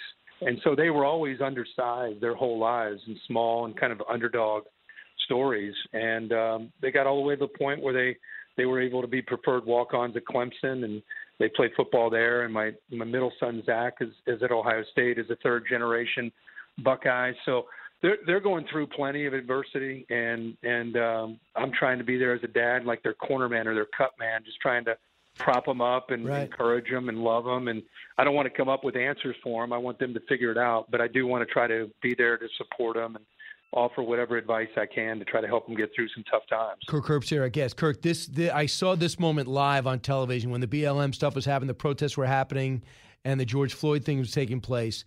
And you had this reaction to the sense where you thought race relations were in America. Cut 43. How do you listen to these stories and not feel pain and not want to help? You know what I mean? It's like wearing a hoodie, putting your hands at 10 and 2. Oh, God, I better look out because I'm wearing Nike gear. Like, what? What are we talking about? You can't relate to that if you're white, but you can listen. You can try to help because this is not okay. It's just not. We got to do better, man. So, number one, did you know you were going to get that emotional? Did you sense you were going to get that emotional? No. And what's the reaction, Ben? No, I didn't at all. I wouldn't. My reaction as at that time in America, being a white male, was to shut up and just listen when it came to these kind of topics. And so my point was, I had two options. I could kind of pull out the hybrid and keep it in the fairway and just kind of say, hey, this is unfortunate, these situations. Or I talked with David Shaw, who's an African-American head coach at Stanford, and Derek Mason at the time was the head coach at Vanderbilt, and he's African-American as well. And I talked to them the day before about this subject, and it was going to come up, and I didn't really know what I should get into. And they talked very openly about they hoped I would say what I really feel. They wanted me to say what I really feel, and I debated on it because I just didn't know if it was my place. Right. And usually on game day, man, I just talk. Like I don't think about. I don't get worked up like you probably don't get worked up over a subject matter. In this case, I was worked up, and so it was churning inside me. And I was listening to the feature by Maria Taylor with all these players, and they were talking about their stories. And I have a lot of friends who are black, and they've told me some of their stories. I was like, I'm going to play it safe. I'm going to play it safe. I'm going to play it safe. I'm going to play it safe. And then as I started to talk, I was like, oh my God, here I go. And then I just started to talk, and I didn't have an agenda. I didn't have, the reaction has been, of I can't believe you, what's wrong with you? You're an idiot. You're part of the problem. And then there's been a lot of other people who are like, man, thanks for having empathy. Thanks for listening. Thanks for being willing to do that. And I think that's been the overwhelming majority of people. But I just said what was in my heart. Like I didn't really have an agenda in any way at all. Well, Kirk, you know this. I got to go to a commercial. You live that life too. The book is excellent. It's called Out of the Pocket: Football, Fatherhood, and College Game Day Saturdays. Kirk Herbstreit. My first job was also $12,000. So no wonder we can retire so early. Great. Congratulations on the book, Kirk. Have a great season. Keep up the great work, Brian. See you, buddy. Thank you. Back in a moment.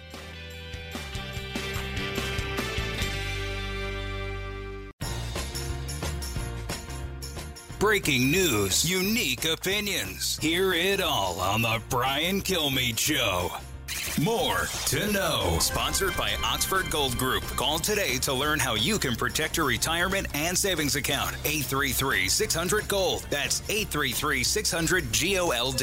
My brother, as you know, resigned as governor of New York and will be stepping down next week. There are a lot of people feeling a lot of hurt and a lot of pain right now. And my hope is that ultimately everyone involved can get to a better place. That some higher good will be served in all this.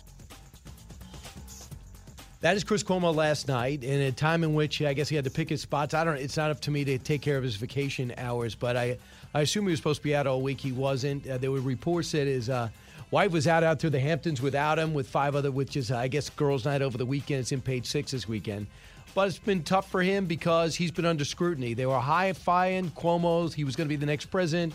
I guess he would have been vice president. Who knows? They were on during the worst times of the pandemic, mysteriously kidding around, thought everything was funny. It never seemed appropriate to me. CNN obviously regrets it. When things went south, he disappeared from the story, and it turns out he was advising his brother most of the time. And he said, I didn't take the lead. I was just listening. Other people on those phone calls say he took the lead. He had an opportunity, according to reports, to step aside and focus. His job would be there. He decided not to. The big question for Chris Cuomo and CNN is, was he continuing to advise after he apologized for doing it? Meanwhile, his brother is still governor, leaving in about a week. Why is he still making policy? Brian Kilmeade Show. From the Fox News Podcasts Network. Subscribe and listen to the Trey Gowdy Podcast. Former federal prosecutor and 4-term U.S. Congressman from South Carolina brings you a one-of-a-kind podcast. Subscribe and listen now by going to foxnewspodcasts.com. Listen to the show ad-free on Fox News Podcast Plus, on Apple Podcast, Amazon Music with your Prime membership, or subscribe wherever you get your podcasts.